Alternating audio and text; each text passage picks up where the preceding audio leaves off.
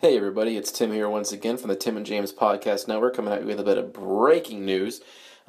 Continuing its trend from earlier today, Netflix has announced it will be adapting the anime Cowboy Bebop into a live-action 10-episode series. Now, they've been trying to make this a movie for well over 10 years now. I know Keanu Reeves was attached for quite a while to play Spike.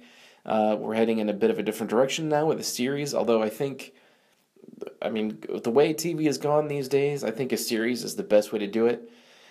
Is live action the best course of action? I'm not sure. What do you guys think? Let us know in the comments. Stay tuned for further episodes of our shows and more breaking news. We'll see you next time.